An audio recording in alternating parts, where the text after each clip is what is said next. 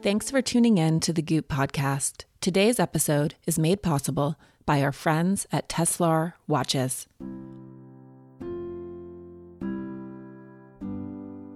The tech team at Goop is always scouting out the latest and greatest productivity tools, and they recently tested out the newest creation by Timex, the Teslar watch. It contains a chip that syncs up to the battery and is designed to mimic Earth's natural frequency. This kind of technology is intended to help keep the body's own electromagnetic field in balance. To learn more about the Teslar watch and Timex's new innovative technology, head to teslarwatches.com. Enter code GOOP20 for 20% off. That's code GOOP20. Don't hold anything too tightly. Just wish for it, want it, let it come from the intention of real truth for you, and then let it go.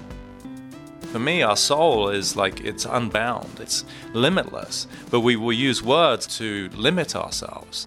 When people stop believing that somebody's got your back or Superman's coming, we turn to ourselves, and that's where you become empowered.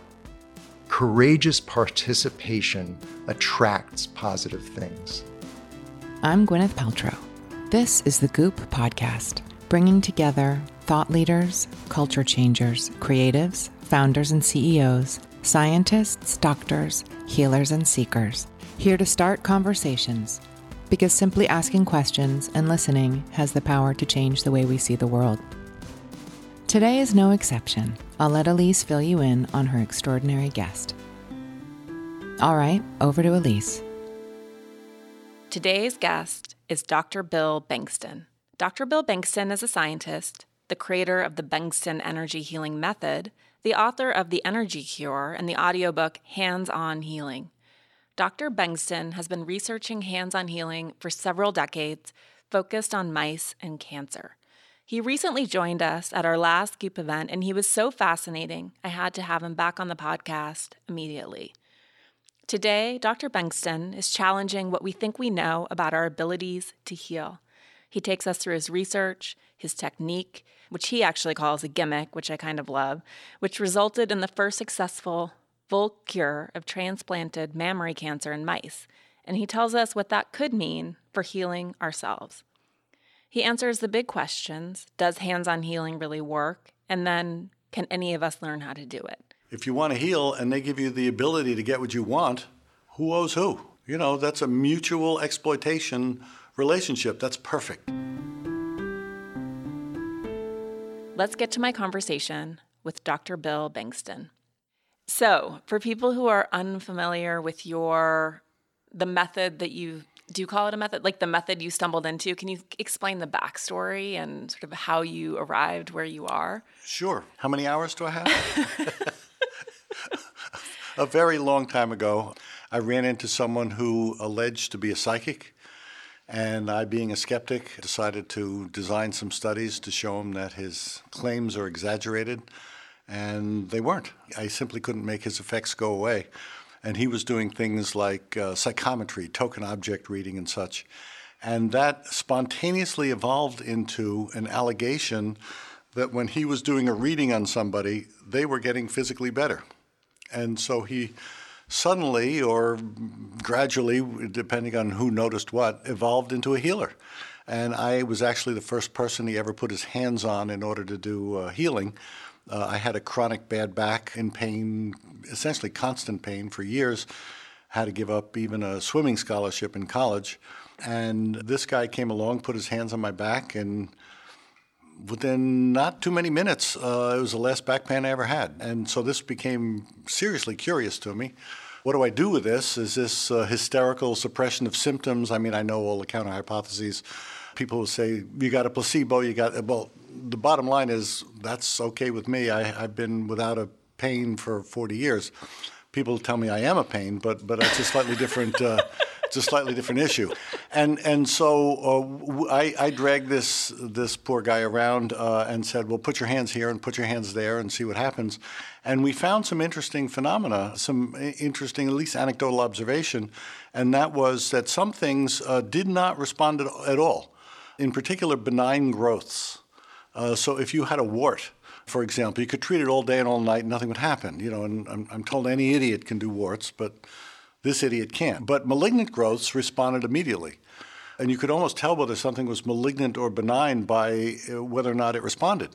And so malignancies became kind of like a category to be treated. And so we went around and I watched a couple hundred people get fixed. And then I said, what in heaven's name is going on? How do we reproduce this? We worked out a method which essentially he claimed, and I was going to test, would replicate what he was able to do. And that became the healing method that I haven't named, but it's called rapid image cycling. And it's a particularly simple thing to do. It takes a lot of practice in the sense that you're doing very, very rapid imaging. It's hard for people to do that. And as in most skills, you start out paying attention to it and then you stumble through it. I mean, anything you do that you're paying attention to, you're not doing well. Mm-hmm. The goal in almost any skill is to transition from being mindful to mindless, where the thing becomes second nature. And so the rapid imaging technique, you got to be mindful for a little bit. You got to practice. It's not something you normally do, and then it just recedes to the background and is. I mean, to me, it's second nature. I can't imagine not doing it. Yeah. So I want to talk about rapid image cycling and the images in a minute, but will you take us through maybe and we'll talk about it in 10 minutes, because will you take us through how you sort of brought this to the lab with mice and what you were able to do yourself with your hands? Yeah. So I watched a couple hundred people report, serious physical changes. And I was growing increasingly frustrated because I could never unravel this. I don't have the brain power to do clinical analysis.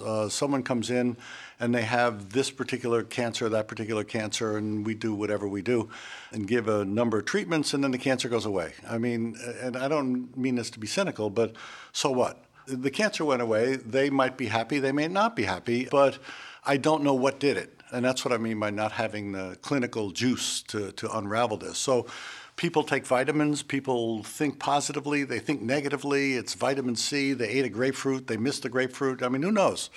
And so I'm kind of a simpler person than that. I wanted to take it into a laboratory and test this thing under very rigorous conditions.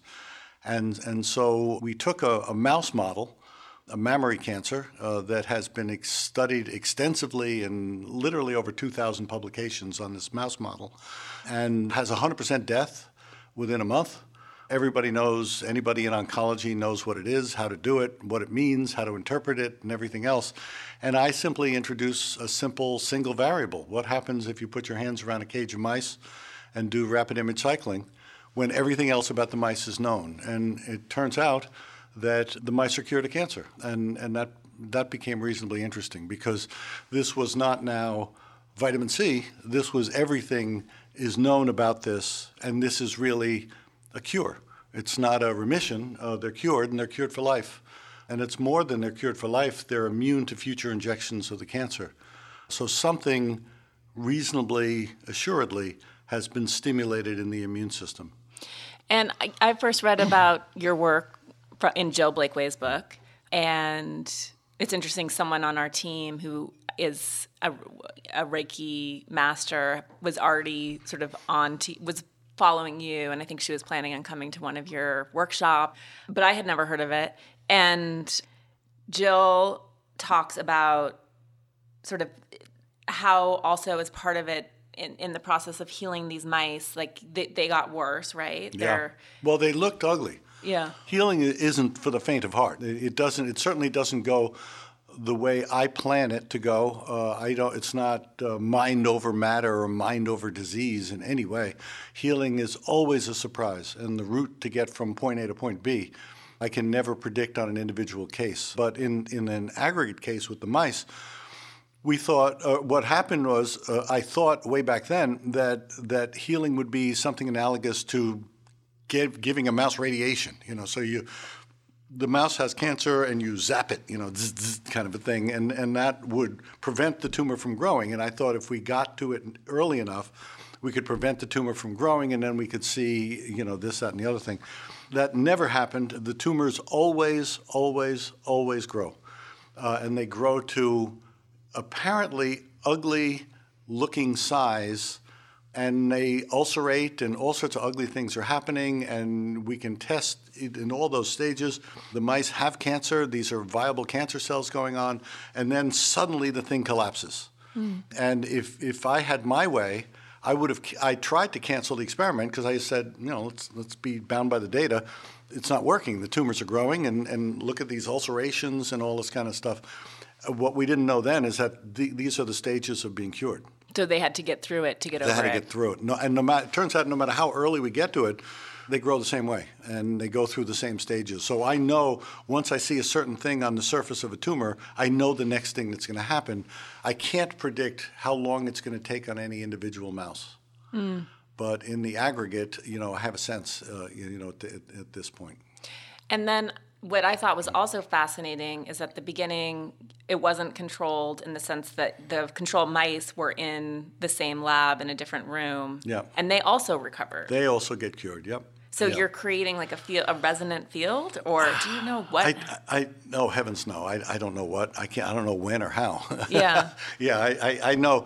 The wonderful thing that since I've been doing this for 105 years is that every year I know less. So I'm in a wonderful, wonderful, wonderful position that everything I believed is wrong. And there's no greater gift of relax.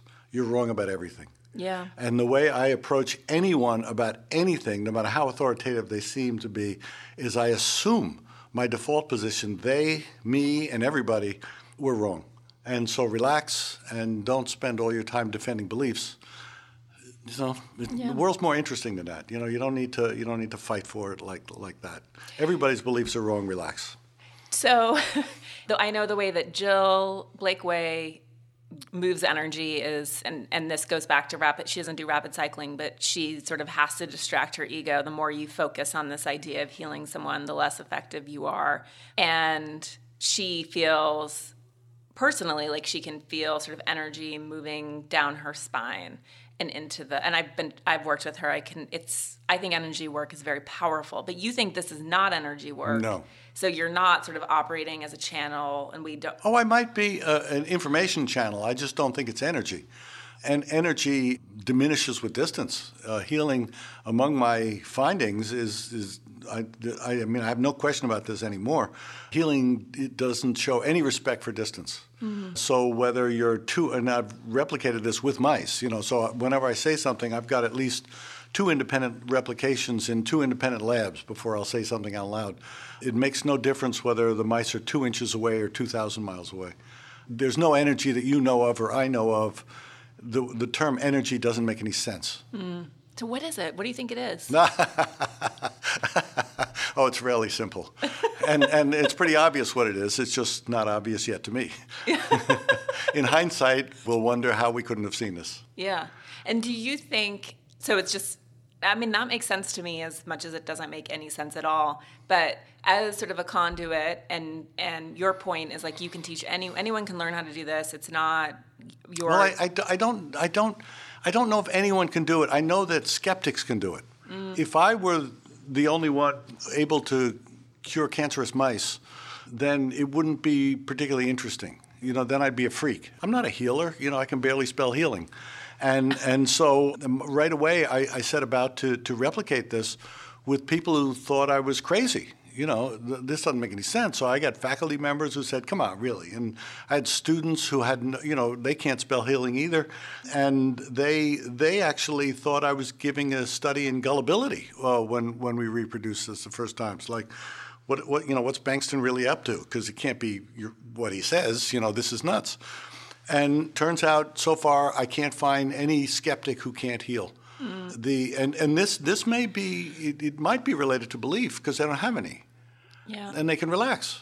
So believers scare me because I've actually met people who believe their beliefs. And that's not my favorite place to be because I know they're wrong.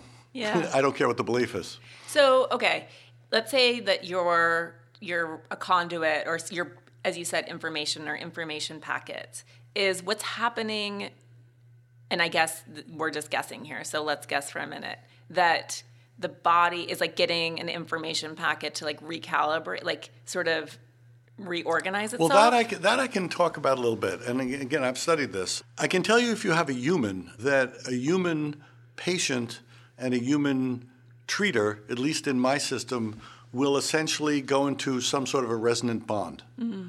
And it depends what toys you have to measure what kind of bonds. The stuff that we have we readily have access to are particular brains.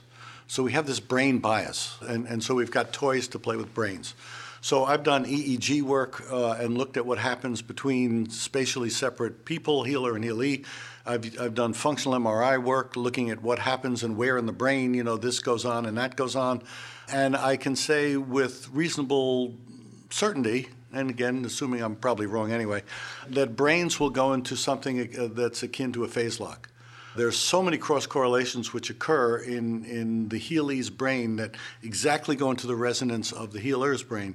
Something's happening between spatially separate, whether it's mouse, people, whatever it might be.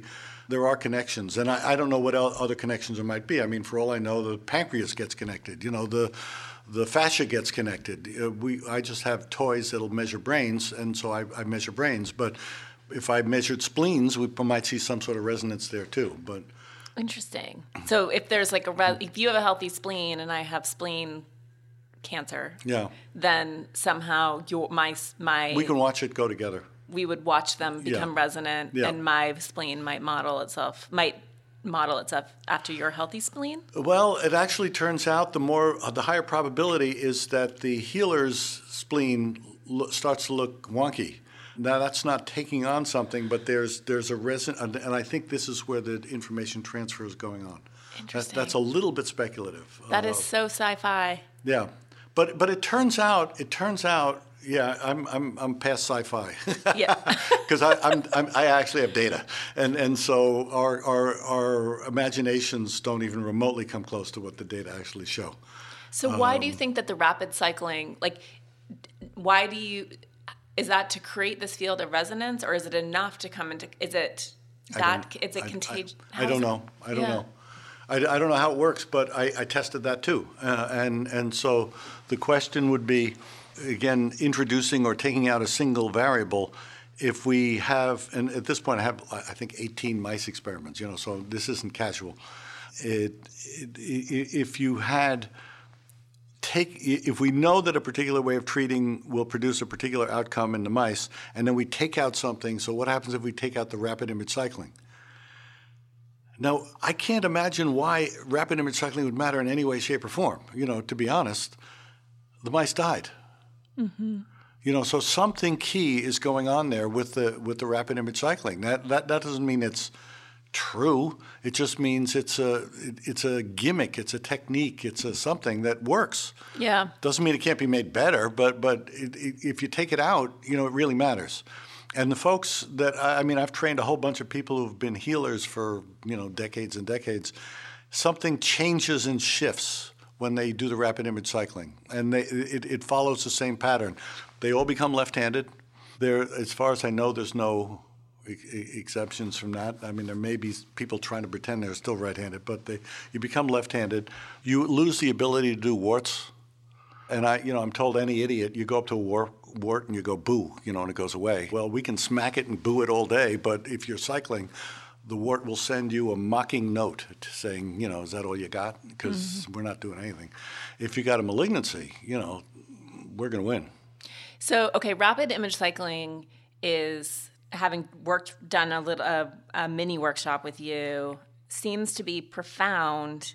In a nutshell, what is rapid image cycling? Rapid image cycling is making a list of selfish wants, and they can be conditions, physical conditions, experiences, anything you want, that are concrete and would be able to be visualized. So you have an image of a fancy car where you now don't have a fancy car. The couple things are going on here. One, you want it, and so it's selfish. Otherwise, you don't put it on a list. Two, you recognize when you get it, and when you get it, you take it off the list because the list does not now exist. Nothing on the list exists. You don't put something on there for fear of losing it. You don't put anything like that. You never involve when or how on a list. You only involve what's. So I've got 20 or so what's recognizable, and the list is generally in pencil because it's modified all the time.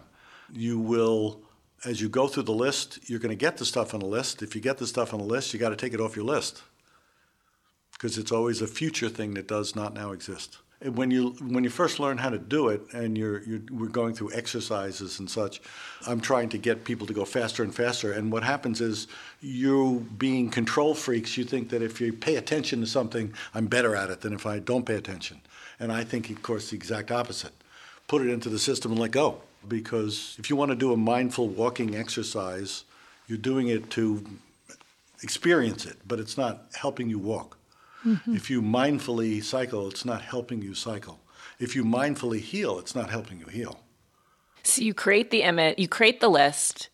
It all needs to be represented in images, and then it's essentially you're watching the slideshow until you are watching it so fast it's imperceptible. Perfect. The fact that essentially it requires making a list of 20 things that you want, like just sort of the basis of selfishness, right? These aren't like, it's not world peace, it's not... No, I think world peace, cycling for world peace would actually be unethical. Yeah, interesting. Yeah, because I mean, I don't mean to be cynical here.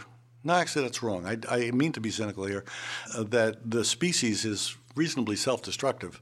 Yeah. And to impose peace on a warlike species, I find to be unethical. Weird. That's a whole different conversation. Interesting. Yeah. But for the purposes of this, it's taking things like an Hermes H-bag and Tesla, I don't even know the models of Tesla. It's like things like that, right? Like making a list of 20, some things that can do with your own personal health, something not involving anyone else. Yeah, and it's all selfish and observable.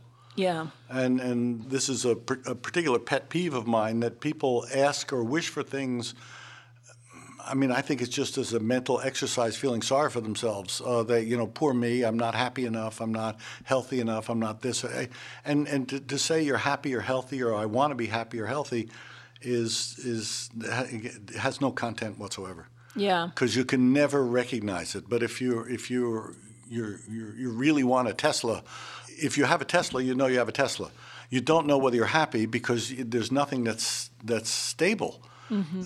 I'm a reasonably happy person. Some would say I'm the village idiot, but because I'm happy all the time. But every moment, I don't even think about happiness. Right. And so what would it be, and how would I recognize it? And the same is true of health. What does it mean to be healthy? I don't know. Yeah.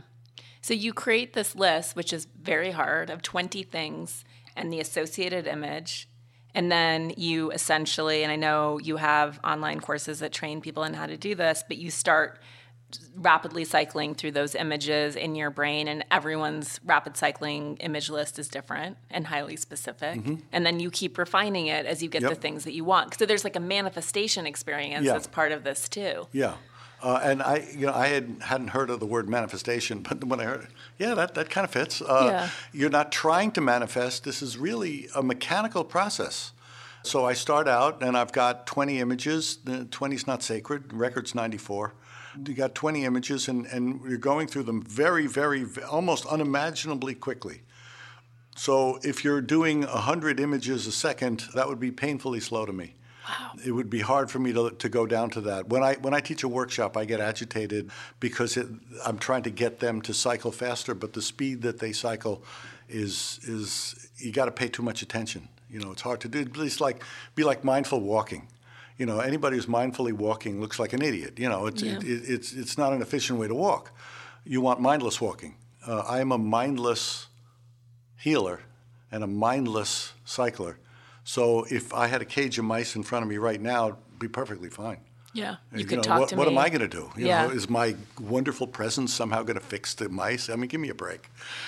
So people have to train. They train, yeah. And what, do you have an idea of what the line is before they become effective? No. No. No, I don't. I can't, and I don't.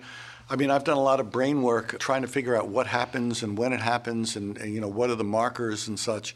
But it turns out there's not even a location in the brain that's associated with cycling. Yet the brain itself globally turns on and off when you turn the cycling on and off. So I can see that you're cycling, but I can't ascribe it to a particular bundle of neurons. It floats. So sometimes it's in the right parietal lobe, and then it drifts over, and then it does this, and then it does that. I can tell you something that's reasonably interesting, and that is that people's observations about healers have been mistaken in the sense that people who are drawn to healing tend to be sensitive types, and they experience somatic things, and they all of this, and so they're drawn to healing. And then when they do healing and they put their hands in a particular way, and all these exercises that people have, they feel this and they get all excited and they flop on the floor and they do they do whatever they're doing, and they're sensitive. And what we've done is we've screwed up the causal sequence. We think therefore that healing has something to do with sensitivity, and it doesn't. And I'm not speculating here. Again, I can data your brains out. What happens is your brain turns on automatically if there's a healing need present, whether you feel it or not. So on a continuum of extremely sensitive types to insensitive types, we glom on to the sensitive types and go, oh, look, that's a model on what to do because they're feeling this. So I give you a cage of cancerous mice and you get all excited and you're feeling this, and I'm feeling this flow and I'm feeling this oneness. And then you got other people who feel nothing. Well, the people who feel nothing do heal just as well. And so I plop their brains into functional MRIs and see what happens. And we did, for example, a double-blind study where we had pictures and hair samples of cancerous animals that we got from a veterinarian. And we're talking goats, horses, sheep, a bunch of cats and dogs. And we randomized this, so we have envelopes where there's a picture and a hair sample of a needy animal, and then there are others which they're just envelopes and they have weight in there to match the same weight. Randomize that, and we stick it to people, whether they're sensitive or not, into a functional MRI, and they put their hands out, and you drop these envelopes in. If there's a need in the envelope, their brain turns on. The brain of a sensitive turns on the same way as the brain of an insensitive. Interesting. But the insensitive doesn't sense it. And the healing happens anyway. And so we've confused that you matter. And I, of course, as the bearer of bad news always, you just don't matter. We'll get back to Bill Bengtson in just a second.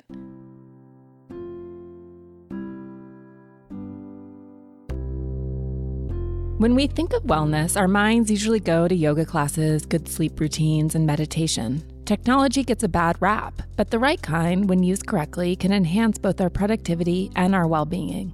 One cool innovation at the intersection of wellness, technology, and fashion is the new Tesla watch, designed by the team at Timex. It uses a special technology in a turbo chip that is designed to match the Earth's natural frequency. The goal? To hopefully help keep the body's own electromagnetic field in balance. There are Tesla styles for both men and women, which you can find in their online shop. To learn more about wearable wellness and Tesla technology, head to teslarwatches.com. Get 20% off using code GOOP20. That's GOOP20. A little while back on the Goop podcast, I sat down with Dr. Robin Berzin, an incredibly wise functional medicine practitioner. We talked about why she believes the scope of our healthcare system is dated and how we can bridge the gap between wellness and medicine. Many years ago, when Robin realized our current healthcare system was due for a major upgrade, she created Parsley Health. Parsley Health combines the best of modern medicine with a functional, holistic approach. Their mission is to get to the root cause of illness instead of just treating the symptoms, and to ultimately help people optimize their well-being. When you sign up with Parsley Health, you can expect hour-long doctor's appointments, advanced diagnostic testing that looks at everything from your hormones to your gut to your microbiome. Their doctors work with you to create a personalized health plan that factors in nutrition, fitness, sleep, and supplementation. You're also paired with a health coach to help support you and keep you accountable when you need it. A Parsley Health membership includes 5 doctor visits as well as 5 health coach visits per year. And now their online care program, called Complete Care Anywhere, allows you to access your doctor and personal health coach from home. As a recent member of Parsley Health, I love how easy the site is to navigate. And not only that, but I really appreciate having access to thorough healthcare from home. Right now, Parsley Health is offering our listeners an exclusive offer of $150 off a year-long membership. Just go to parsleyhealth.com and enter code GOOP. That's PARSLEY health.com and use code GOOP to get $150 off a year-long membership. Back to my chat with Dr. Bill Bengtson. So are you like a walking, like when you go to a restaurant, your brain automatically senses that amidst the 200 people that you're dining with, there's a healing need, and so you're No. That would be profoundly unethical to help those people in the restaurant. But you wouldn't even know, right? I wouldn't know, and I understand where you're coming from. If you're part of my experiment and I'm sticking your head in a functional MRI, or I'm hooking you up to geeky things, you're doing something for the purpose of doing something. Yeah. You've given permission. You want to do this, and so I give you a cage of mice. You don't have to intend on helping the mice by the virtue of the fact that you're accepting a cage. You don't need to go past that. Mm-hmm. So the people that I've stuck in an MRI and the people I've stuck, to electrodes and things like that, they're already taking. So this is a very different scenario than walking down into a restaurant and all this need is all over the place. I suspect, and I've met these folks. I'm not particularly sensitive, but I've met people who are so sensitive, I'll call them pathological sensitives. I don't know how they get through the day. They're seeing colors and whirly things, and they're big sensations of this, that, and the other thing, and they're the ones in danger walking into a restaurant. Mm-hmm. And the danger would be, the unethical danger, I think, would be, out of your great compassion, let's fix everybody. I mean, by what right do you have to fix somebody? Mm. It has to come from them, and they have the right to say no. And the most likely scenario I've ever seen from healing is anger. Mm. People don't want to be healed. They want to be healed. Right. They don't want to be actually healed. What happens if some schmuck comes along, this mouse fondler, and comes along and fixes them? That's not a good place to be. Right. I'm just curious about the conscious awareness of it versus the unconscious, like what you're saying. If you're constantly cycling and there's an unconscious need, whether, I guess you wouldn't know because you're not in an fMRI, but whether it's just extending out. Yeah, I would certainly hope not, that it extends out. Unless you have a bond where, this is something that everybody agrees is a good thing. So if I take on a mouse, which is the same as taking on a human patient, taking on a cell culture, taking on whatever, I'm saying I'm open to that. Yeah. So in essence, I think what healing is not the problem of the healer. I think it's the problem of the healee. And the issue is take what you need. Now, I don't know why I can't say take what you need to a wart. So again, I can't hold this intellectually together. But some things work and some things don't seem to work so much. And I think one of the most interesting areas that have been completely untouched is comparative healing. So when I make fun of me for not being able to do a wart, but there's a lesson to be learned from this, because the people who are wart specialists who learn how to cycle no longer can do warts. Mm-hmm. And so something's going on here that's not casual. And so if we just put different conditions along a horizontal continuum rather than vertical, and we say warts, cancer, and not one's big, one's little, but just warts, cancer, how come mine does this but not that, yet some other technique does that but not this? Mm-hmm. So something real is going on that's not that's worth looking into. And I think people have homogenized healing, and they took healer as if that fits as a generic, and I don't think it fits at all. So I know you've studied cancer, but do you think that this then has application to other types of disease? Oh, sure. Yeah. Yeah. There's a whole slew of things that we've treated, and a whole slew of things that we haven't been particularly successful with, like the warts. And you need to understand that cycling has nothing to do with healing. Mm-hmm. You can use the images for healing images, but cycling itself is just a way of life. Yeah. And if you want to call it manifestation, if you want to call it this, you want to call it that, it simply is something to do. If someone didn't want to heal, I would say probably a good decision. But if somebody didn't want to heal, I'd absolutely recommend cycling. Someone who's cycling, I wouldn't recommend healing. Heal if you need to or want to. Okay, so why are you not a household name? Why isn't every oncologist rushing to? Why? Why would they? Because they wouldn't maybe get a better prognosis for their patients? Well, I've given talks in departments of oncology, in medical schools. So I've spoken to more than 75 oncologists at a pop, and they try to cut my knees out, for a few hours, looking for a methodological flaw, and I'm not defensive about that, because if I screwed up, show me where I did, I'm fine. Again, my beliefs are wrong anyway. And so again, I'm the most relaxed person in the room. I'm not threatened by a question or something like that. And after trying to cut my knees out for a few hours, I generally get a standing ovation. But then everybody leaves, because what possible good would it be? I've taught, for example, physicians in Ontario, Quebec, and they tell me they're not allowed to use this technique. They'd lose their license. Why? Because you're not allowed to cure. Really? Yeah, you can augment, you can help, you can nudge, you can improve, you can take the edge off, but you don't go around curing. And so some physicians, frankly, have snuck around curing patients, but they want it under the table, because that's not the model. Is this something that, because I can imagine, let's say your child has brain cancer, right? Yeah. Terrifying diagnosis.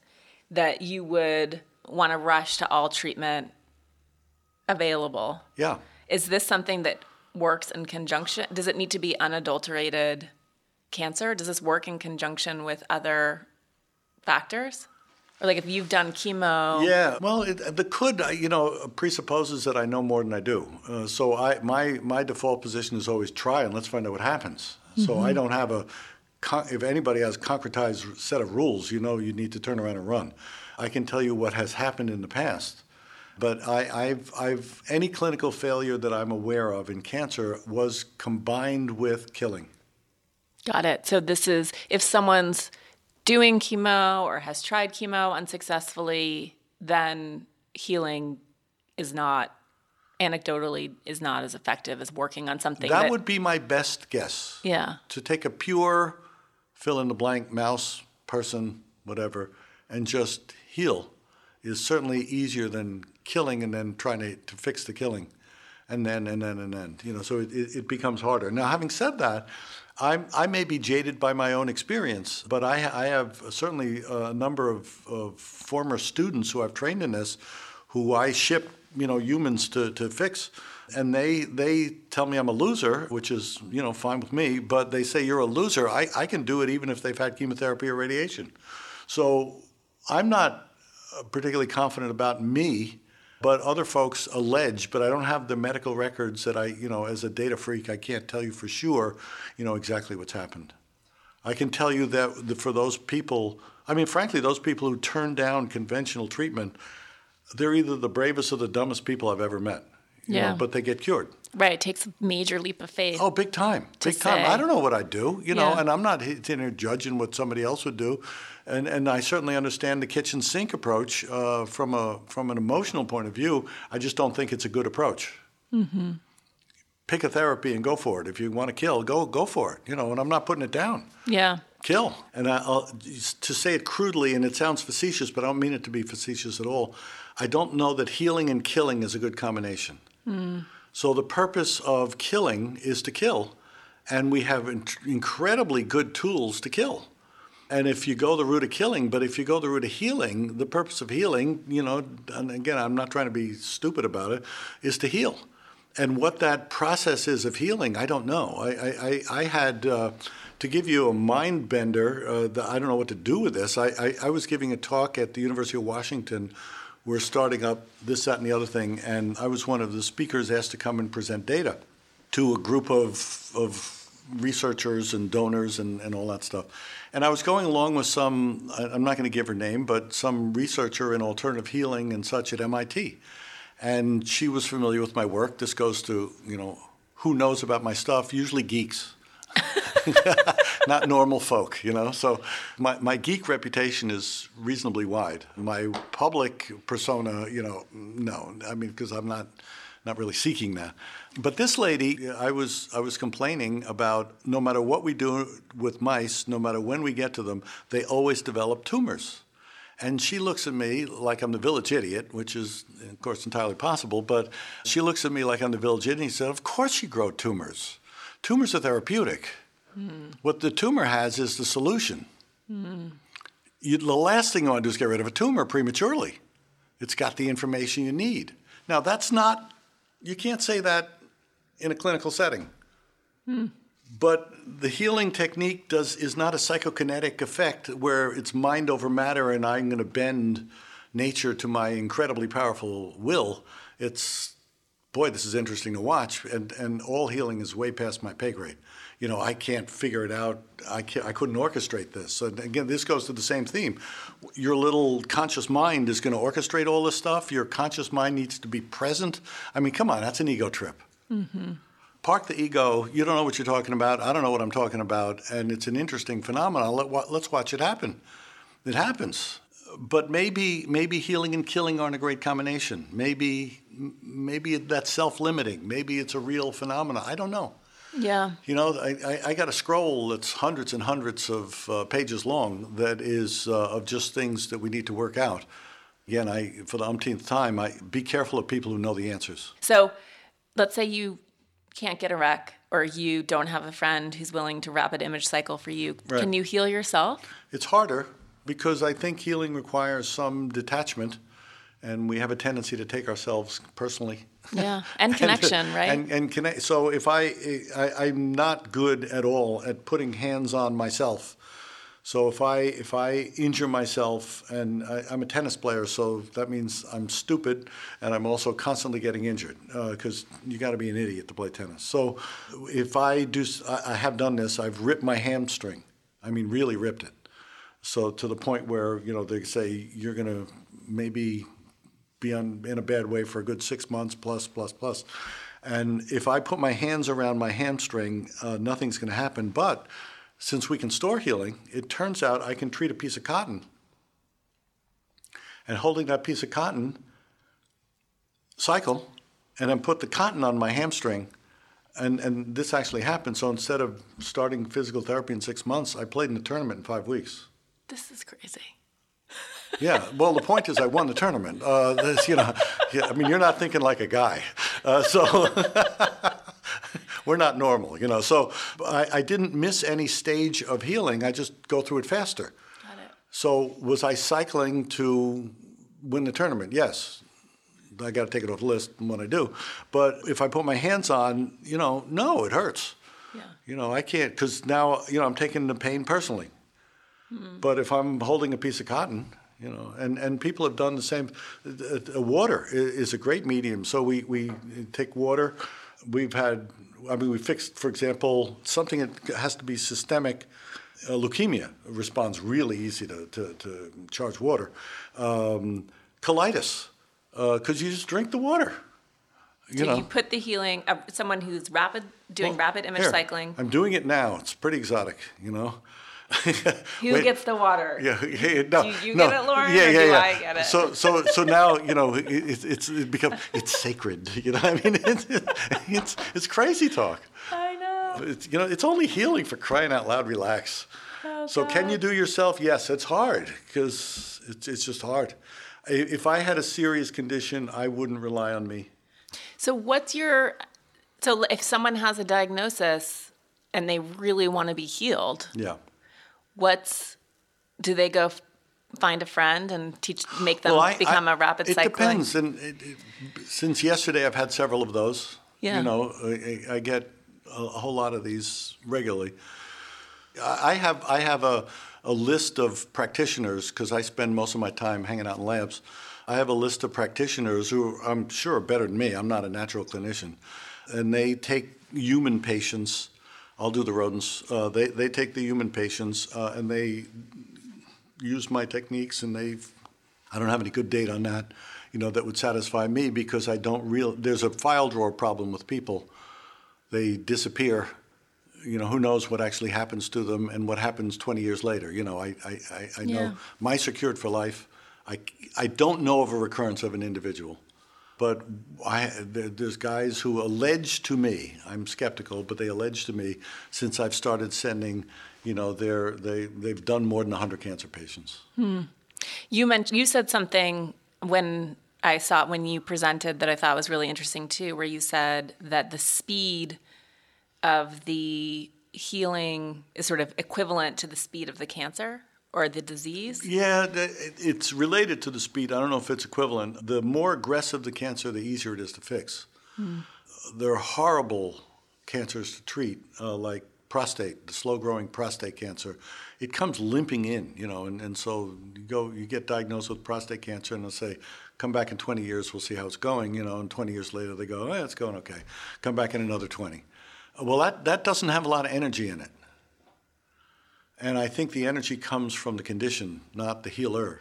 And so you have not much juice to work with if you've got a slow-growing prostate. If you've got some really seriously aggressive brain cancer, you got something to work with. You got a seriously stage 4 pancreatic, you got something to work with. Those go away pretty quick. It seems, I don't know, but it seems like maybe the new cancer treatments that we have that require, that are boosting the immune system, it almost seems like is there a parallel? Like that's essentially... There might be. And the immunotherapy is what you're talking about. And the patterns that you get in mice, for example, are pretty similar. When you give an immunotherapy intervention, instead of shrinking everything, sometimes things look a lot worse before stuff implodes. And it's possible. We're doing a whole bunch of genomic studies right now on the effect of healing on cancer cells in vitro, and also the effect of healing on cancer cells in vivo. And what's happening, we're starting to get to it. So we just published a paper in a biology journal. We looked at 167 different genes related to cancer, and we have consistent 68 genes change. Now, the interesting part is not only do they change, they'll change if you put your hands around mice or cancer cells or whatever it might be. But we can also record the intention to heal, and the playback of the recording will also reproduce that. And so now what I'm trying to do, because there's an inexhaustible supply of people in pain, there's no way that no matter how many workshops I give, I'm going to get to everybody. How do I scale it? And so now what I'm working on is a global scale intervention. So it'd be in sound or in vibration. Kind of? Sort of. Not really, because the vibratory pattern, you can't account for it by normal electrical engineering properties. So we get really fancy high-end Faraday cages, and we put all sorts of fancy detectors in there. Last one we did 38 different detectors in there because we don't know what we're detecting. And then the playback of this thing produces significant reliable changes. What I'm testing, hopefully in the next couple of months, is whether or not this will reproduce a cancer cure.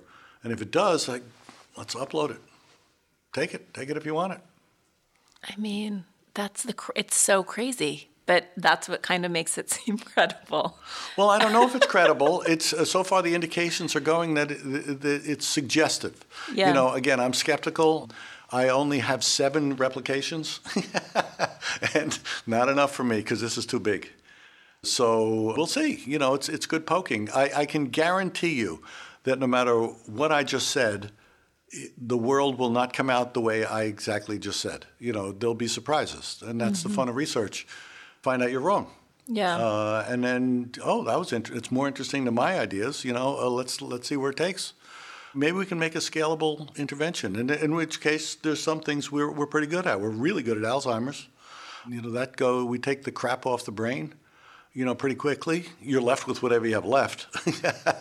And so it's not age-related dementia that we're getting rid of stuff. We're getting rid of inflammation. We have a whole series of inflammation studies. I think cycling could be inflammation's greatest hits. It really works. God, that's so wild. I mean, what do you think is causing that inflammation to start? Like, do you think that I don't know, not to get poetic, but this idea that, and I know rapid cycling, as you say, is a gimmick, it's just a method, but this idea of extreme selfishness, which I think so many of us have been cautioned against, right? It's like a materialist, consumerist nightmare to make a list of 20 completely not silly. Again, see, there's so much judgment on it, right? Yeah. But that somehow, that focus on what you want that's the mechanism. Yeah. It feels very poetic that's the mechanism. Well, if you're healing someone, I hope it's a selfish act. Otherwise, you're going to have resentment and this, that. I mean, then there's somebody's tallying, some check sheet, who owes who what. I mean, that's crazy talk. If someone comes in with a X condition, I think it's an algebraic disease. So someone comes in with X condition, and you do whatever, and they get better. In my screwed up way of thinking, I think you should thank them. If you didn't want to heal, you shouldn't be doing it. And if you want to heal and they give you the ability to get what you want, who owes who? Yeah. That's a mutual exploitation relationship. That's perfect. Yeah. If everybody would just maximally exploit each other to maximum selfishness, you talk about happiness abounding. Yeah. And it doesn't mean you hurt someone, but stop being selfless. Then you get resentful. What do you think creates disease? Thank you for the compliment, love. I could even weigh in on that. Yeah. But do you think it's way past my pay grade? Yeah. Do you have any crazy theories? The source of disease. I'm a statistician, so I can speak in terms of just probabilistic outcomes, but no, I don't think that there's any simple X causes Y conditions. There's very few of those things out in the world anyway. I think what you have is layered probability waves is what you're really talking about, but that's another couple hours. Yeah, I don't know what that means.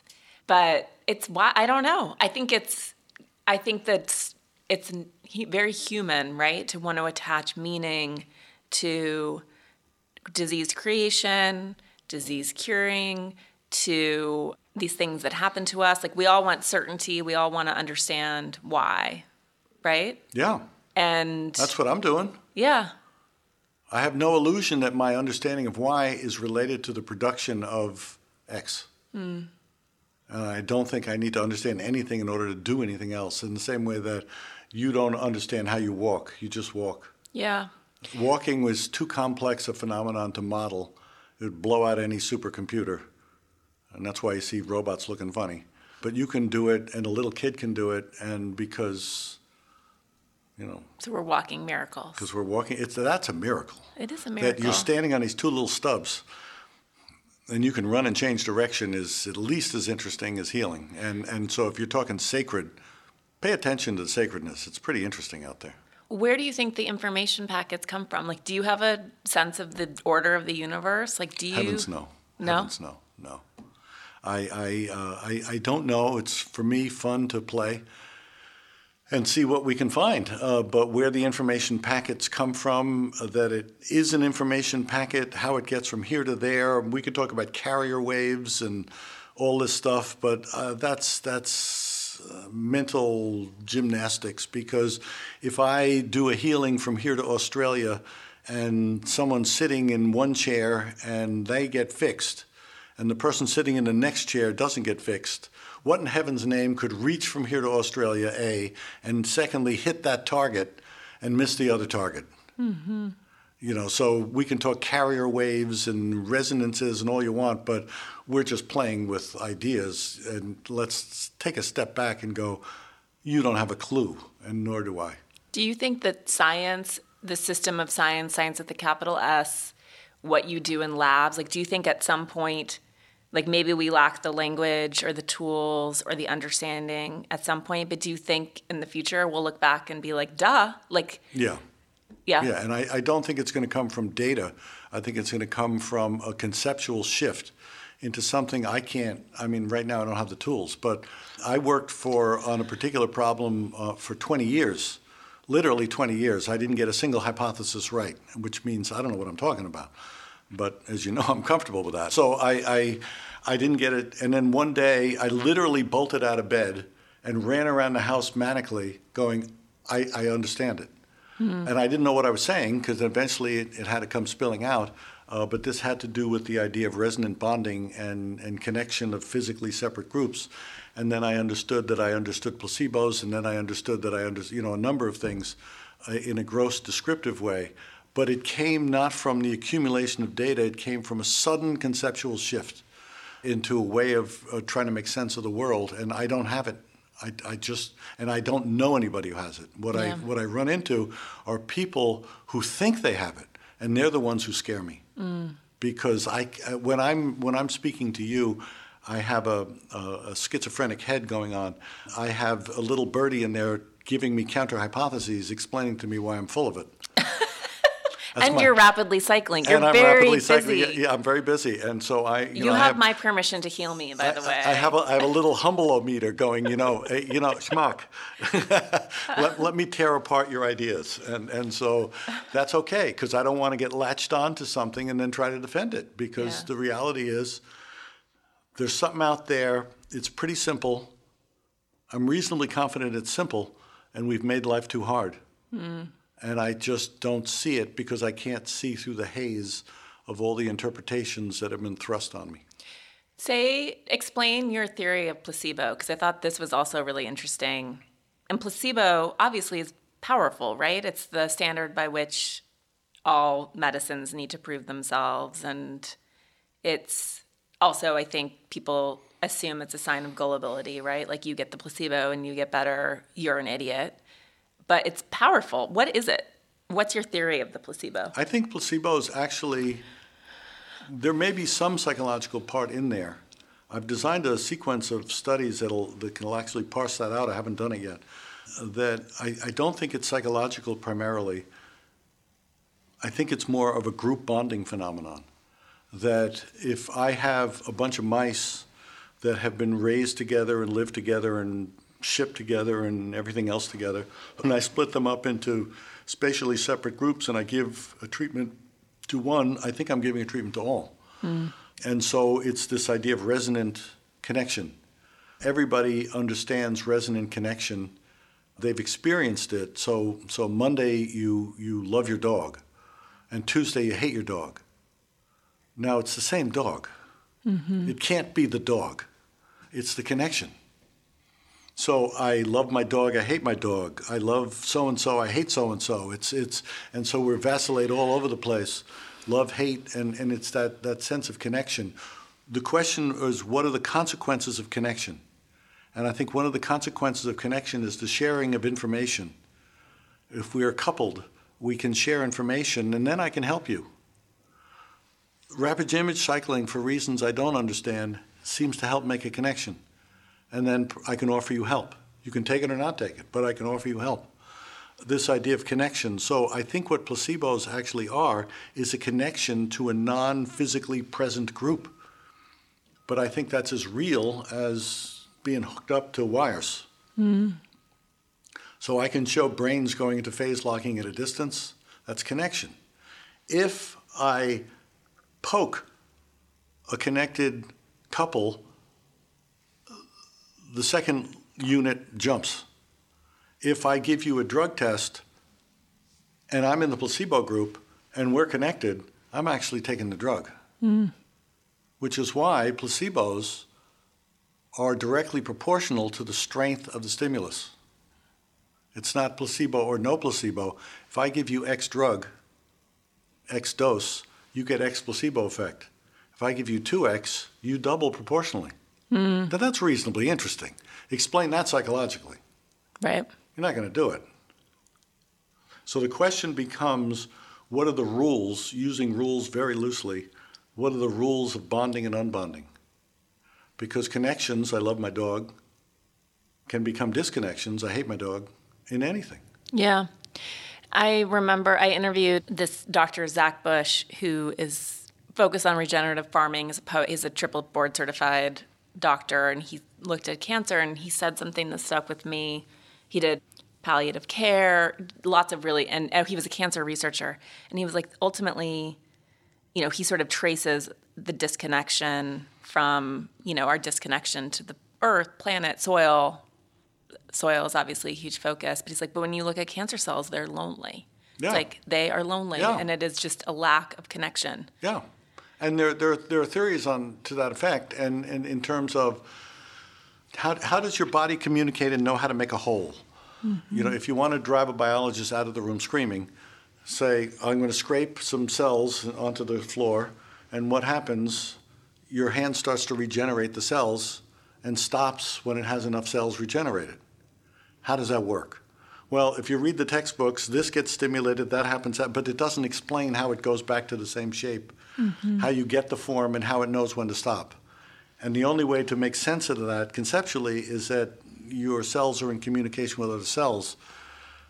But when my hand regenerates the fallen cells, it stops. Cancer doesn't stop. I think it's lonely. And I think it doesn't know where it's at. Now, the traditional approach, if you have lonely people, is you bomb the hell out of them. That's our approach to them. Let's kill the lonely people. I think healing is love. In other words, come on, play with us. And the body will take care of itself. Park your ego. You don't know what to do. Just invite everybody in and let nature take its course.